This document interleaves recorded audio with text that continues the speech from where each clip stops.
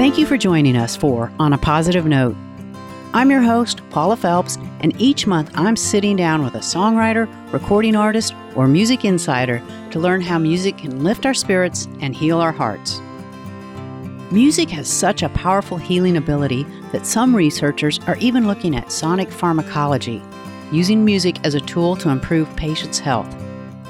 Steve Keller is one of the world's leading experts on sonic strategy, and as a researcher, he has explored how music and sound affect everything from our physical well-being to our emotional state to our relationships and overall perception of happiness.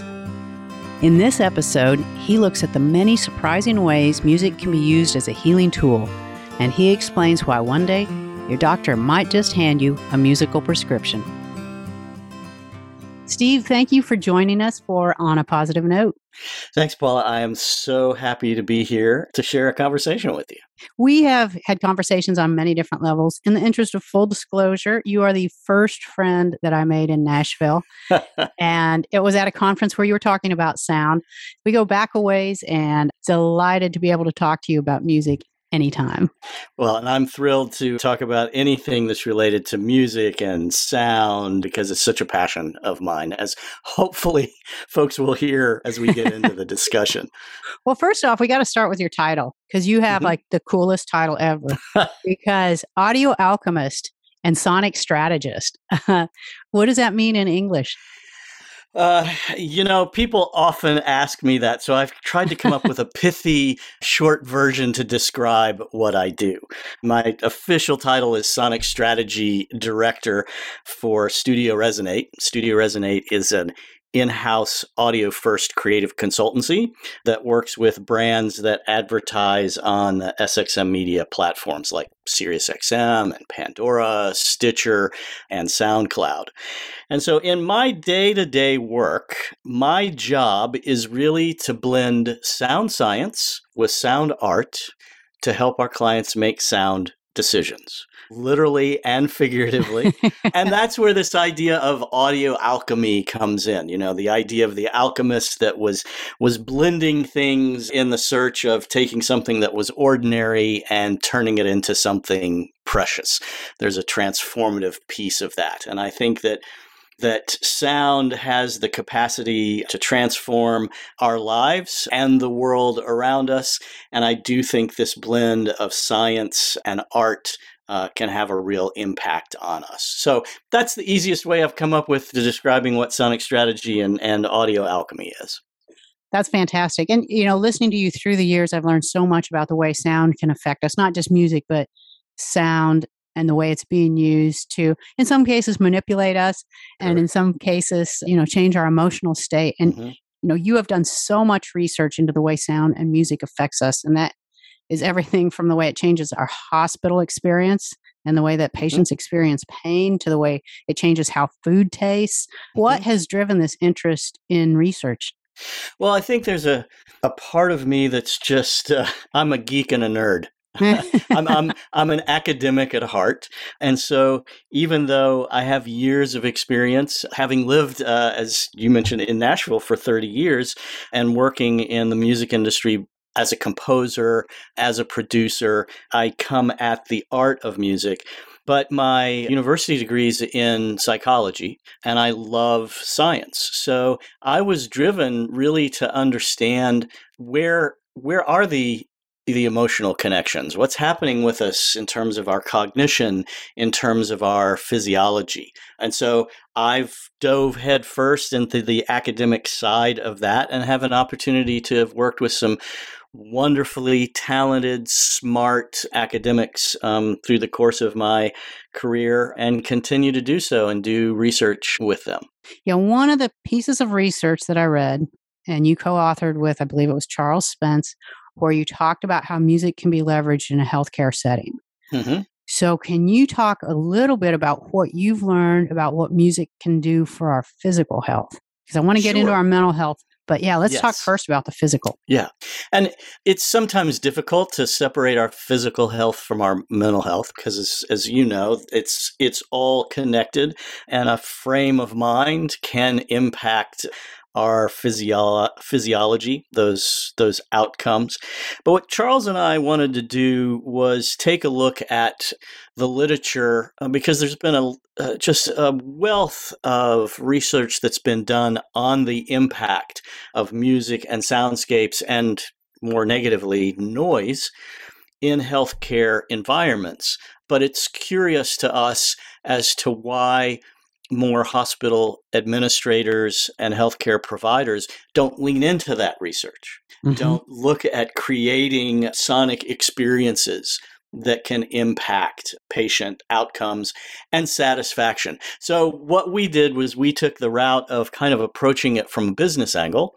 And as a hospital administrator, particularly here in the US where there's a lot of competition, looking at the experience economy and how consumers or patients are really attracted to brands and services that give them a positive experience. And so why not think about someone's experience as a patient in a healthcare environment? If you can improve that experience, then that improves the perception of the healthcare provider as well. So we dove into research that looked at how music and soundscapes and noise can impact your entire journey in healthcare settings, from preoperative and perioperative concerns to use of music and sounds in the operating theater, in recovery, looking at how it can mitigate pain, help us manage emotions, the problem of noise in healthcare settings and its impact on us, and carrying that all the way through to looking at nutrition and the use of music and sound as part of death and dying and grieving practices. So that's just unpacking that in the short time that we have is a task in and of itself. But I will just say that I often talk about the fact that we're wired for sound. And I mean that quite literally. Our bodies are wired for sound. And the neurotransmitters and the chemicals that our brain produces, the oxytocin, the dopamine, the cortisol, are all tied to benefits and the way that we can start using music and sound more intentionally to create those physiological impacts that are desired, rather than it being as haphazard.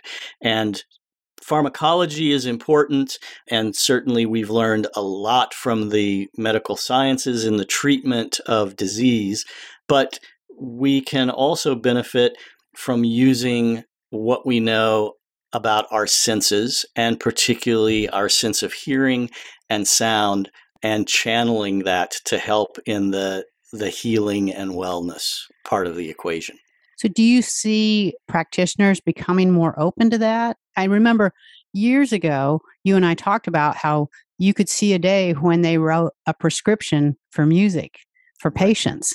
And I mean, I thought that was really visionary because that was at least 5 years ago that we had that discussion. Yeah. Are we getting closer? I think we're definitely getting closer. You're beginning to find some healthcare administrators and hospital environments that are looking at how they can adapt the physical spaces themselves to treatment. There's been this intersection, if you will, between healthcare and hospitality, kind of looking at the importance of the aesthetics. And part of that is the sound and what you're hearing as a patient with treatment. I think another thing that's driving this is also the rise in the private sector using technology and apps. Apps like Calm or apps like Endel that are concentrating a little bit more on the psychological elements of the equation, but using sound to kind of mitigate emotions, to also fit certain jobs if we're needing to relax, if we're needing to focus, if we're needing to work out. And that's driving more adoption of the idea by the general public. And I think that's making it a little easier for administrators and healthcare brands to start leaning into, well, how could we use sound in a really interesting way? It engages people. It's good for our marketing, but there can also be this very real benefit to a patient outcome. And so I think we're seeing folks lean into that even more. I really think the turning point will be, the place where our insurance begins to pay for some of these services. I mean, that's been a challenge even with things that have been more traditionally accepted, like music therapies. And there's been a lot of research in the efficacy of music therapy, as whether it be in the physiological benefits or the psychological benefits. But it's only been recently that we've started to see states adopting certification where these treatments can be covered by insurance. So does this mean one day I might be able to charge my concerts to my health insurance? Can we please go there?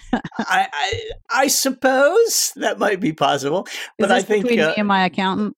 Yeah, I think that is between you and your accountant. But I do think what we'll see more is, this intentional creation of spaces that are designed for health and well-being, some of them kind of being driven by music and sound and soundscapes, and then certainly, the intentional application of a sonic pharmacology, if you will, listening to particular kinds of music or tracks that have been specifically created to produce the psychological and physiological benefits. And I do want to emphasize that this is really grounded in science. Yeah. Because there is some pseudoscience that exists out there, and some of this we can get very easily into what I call woo-woo territory.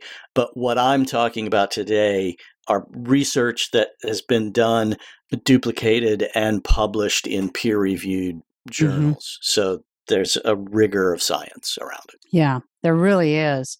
And, of course, the main thing we wanted to talk about today was mental health and well-being. And obviously, people experienced a downturn in positive mental health over the past couple of years. And so really that's our big quest is, can you talk about how we can use music in that same way to improve our mental well-being? Sure. I was a part of a group of academics around the world that were starting to, kind of build a shared database of research that was being done, things that we were seeing that were happening with sound during COVID and particularly during isolation. And I think some of the things that we saw occurring was that, first of all, people were leaning in more to using music and playlists and sounds as a way to manage emotional states, whether they were happy or sad or feeling anxious, certainly looking at sound in those contexts. But I think we also saw a social dynamic of music that I think we know intuitively is there, but sometimes we don't focus on it as much. One piece of research that came out during the pandemic was really beginning to understand how in these periods of isolation, we started to use music as a social surrogate. Interesting. It didn't just help us emotionally, but it reminded us of connections. It helped us feel the results of those connections. Oxytocin is a chemical that's produced very often when we're singing together, when we move in time to music together. This kind of rhythmic entrainment is the specific term for it. And oxytocin is the love drug. It's what helps us feel connected and all warm and fuzzy inside and a sense of belonging. And researchers were finding that music was becoming a social surrogate, not just helping with emotions, but actually helping people feel connected. I think that social dynamic was hugely important for us during the pandemic. And I think one other thing that happened in the pandemic, not just related to music, but sound in general, I think it pushed us to listen a little differently. A lot of stories of what was happening in communities when people weren't getting out, when people weren't driving as much. I live in Oakland, near San Francisco, and there was an article that came out about the bird song that people were hearing that they had lost in the din of city life.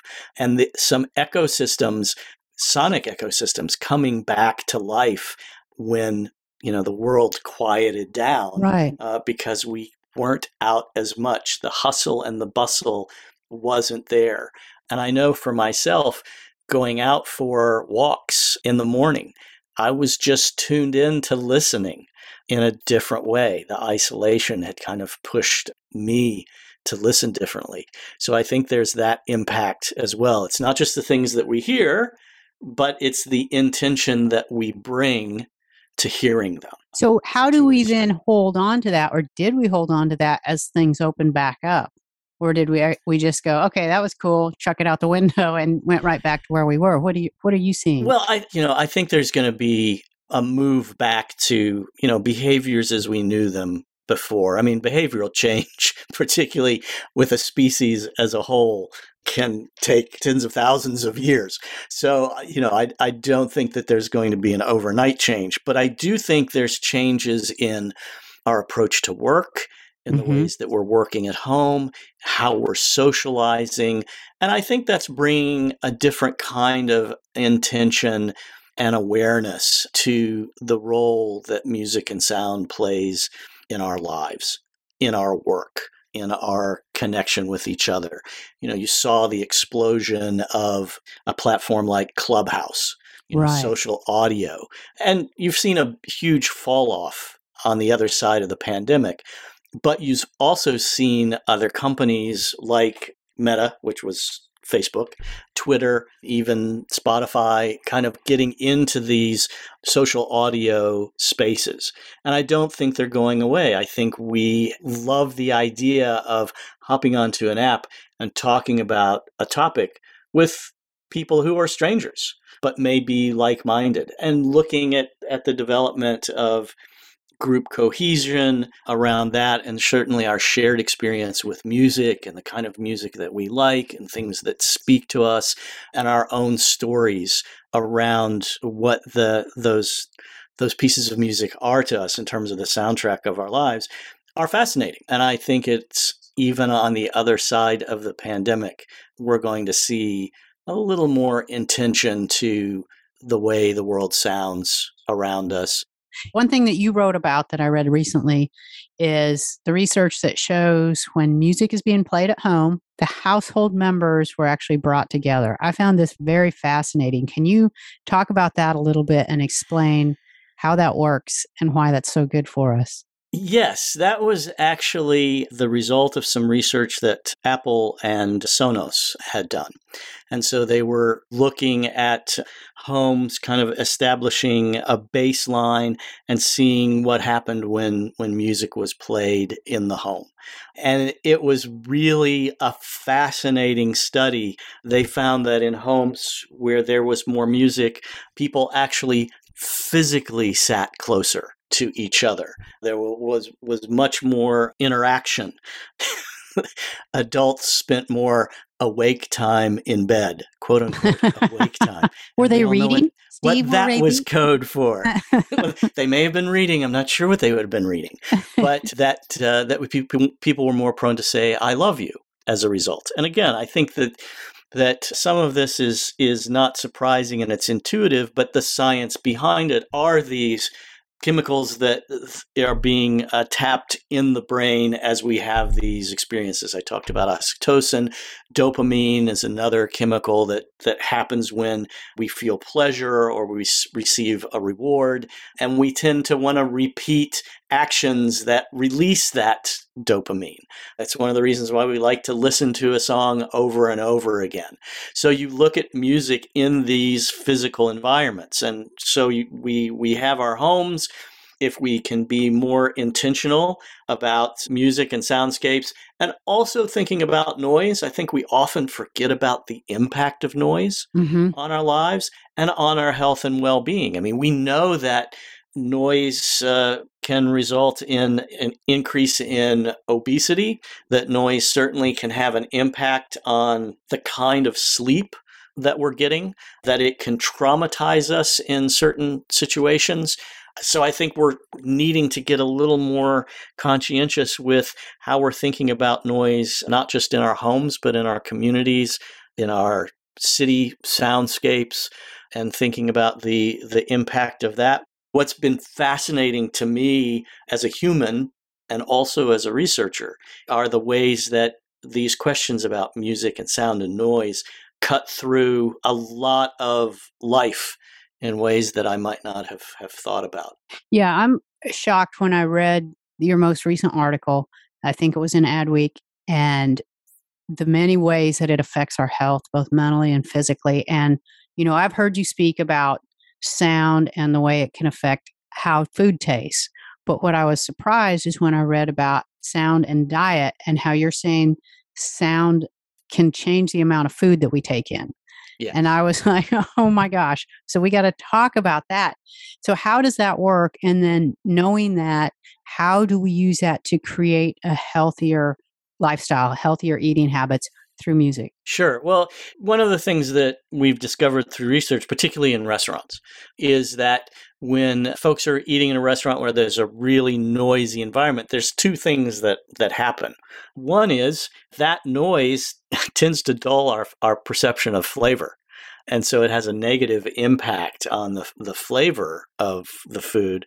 But more than that, we found that we consume more in really noisy environments. Now, restaurateurs may think, oh, well, let me turn up the music because that means people are going to order more, they're going to spend more money.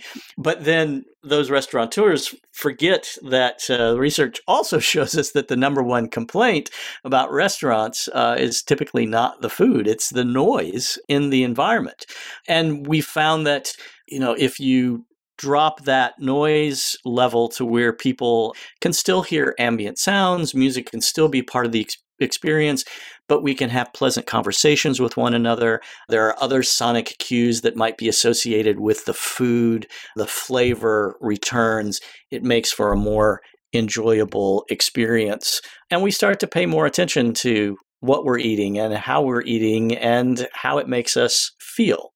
So some of the things that we can do in thinking about this research, not just in restaurants, but even at home, is thinking about what's the sound in our environment that we're playing when we're eating, giving ourselves an opportunity to maybe relax a little bit, slow down the pace at which we're eating. It may be a little too much to think about wearing earplugs while you're eating, but we found that wearing earplugs can result in up to 30% less caloric intake. And we think part of that's just because you're not being distracted. You're getting in tune with your own mastication, your own chewing. There aren't sonic distractions around you. And as a result, as you feel full, you're more aware of that and you're more likely to simply stop eating at that point. So by using some of these, what Charles Spence, my friend and colleague from the Cross-Modal Research Laboratory at Oxford University, what Charles Spence calls sensory hacking, where you use one of our senses to hack another. So kind of using sound or the absence of sound, the mitigation of noise, as a way to hack our flavor perception as well as our sense of fullness and satisfaction. So those are just a couple of simple little things that can be done, and you can enhance the experience of eating at home sometimes by finding soundscapes that are what we would call cross-modally congruent, and what does that tell us what that means? Cross-modally congruent just means it fits with our sensory experience. In other words, things that we find being naturally sweet in taste, like a dessert, tend to be associated with sounds that are higher pitched, a little faster tempos, brighter tonalities and timbres. Things that are much more rich, like a bitter chocolate or coffee, maybe more savory tastes, are associated with soundscapes that are a little lower in pitch, are a little slower in tempo. The notes are legato, meaning they're connected together. And certainly there are ethnic cues in music. Mm-hmm. And so even something as simple as you're preparing an Italian meal, it seems like a cliche, but things that we might associate as Italian music, or a Spanish meal and Spanish music, or a Turkish meal, or Middle Eastern meal. All of these things can be enhanced by pulling together soundscapes that create an environment that are not only pleasing to our senses, but help us focus on the food and experience the food in a different way. That's terrific. That's like, we should all try that at home. And I love that. So now you've done so much research. You've learned so much about this topic. So based on all that, distill down years worth of information, like, what advice do you have on how we can best use music as a tool to improve our overall mental health and well-being, particularly right now? I think the first thing that we can do is just become aware, realizing that our health and well-being isn't just about working out, which is important for our bodies. It's not just about our diet and the kind of foods that we consume, but our other senses play a role in that too. I mean, we're not talking about our sense of sight, but there's research into colors on the walls, colors on plates that can have an impact on our emotions, on our consumption of food and our experience of flavor. So with sound, just become more aware and more intentional.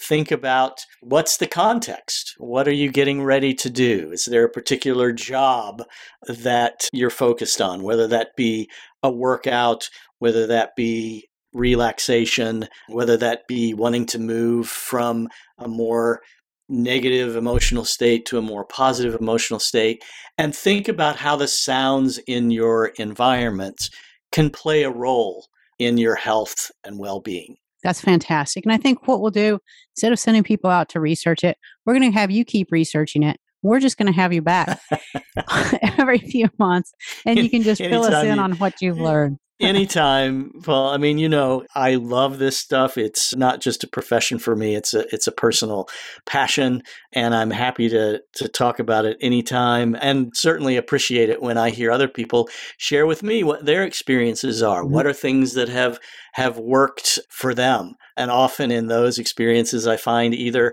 something that ties into research or maybe becomes an idea for a study in and of itself. And something interesting that I had never thought of. So these kinds of conversations are a huge part of my life, and I love having them. So I appreciate the time to chat with you.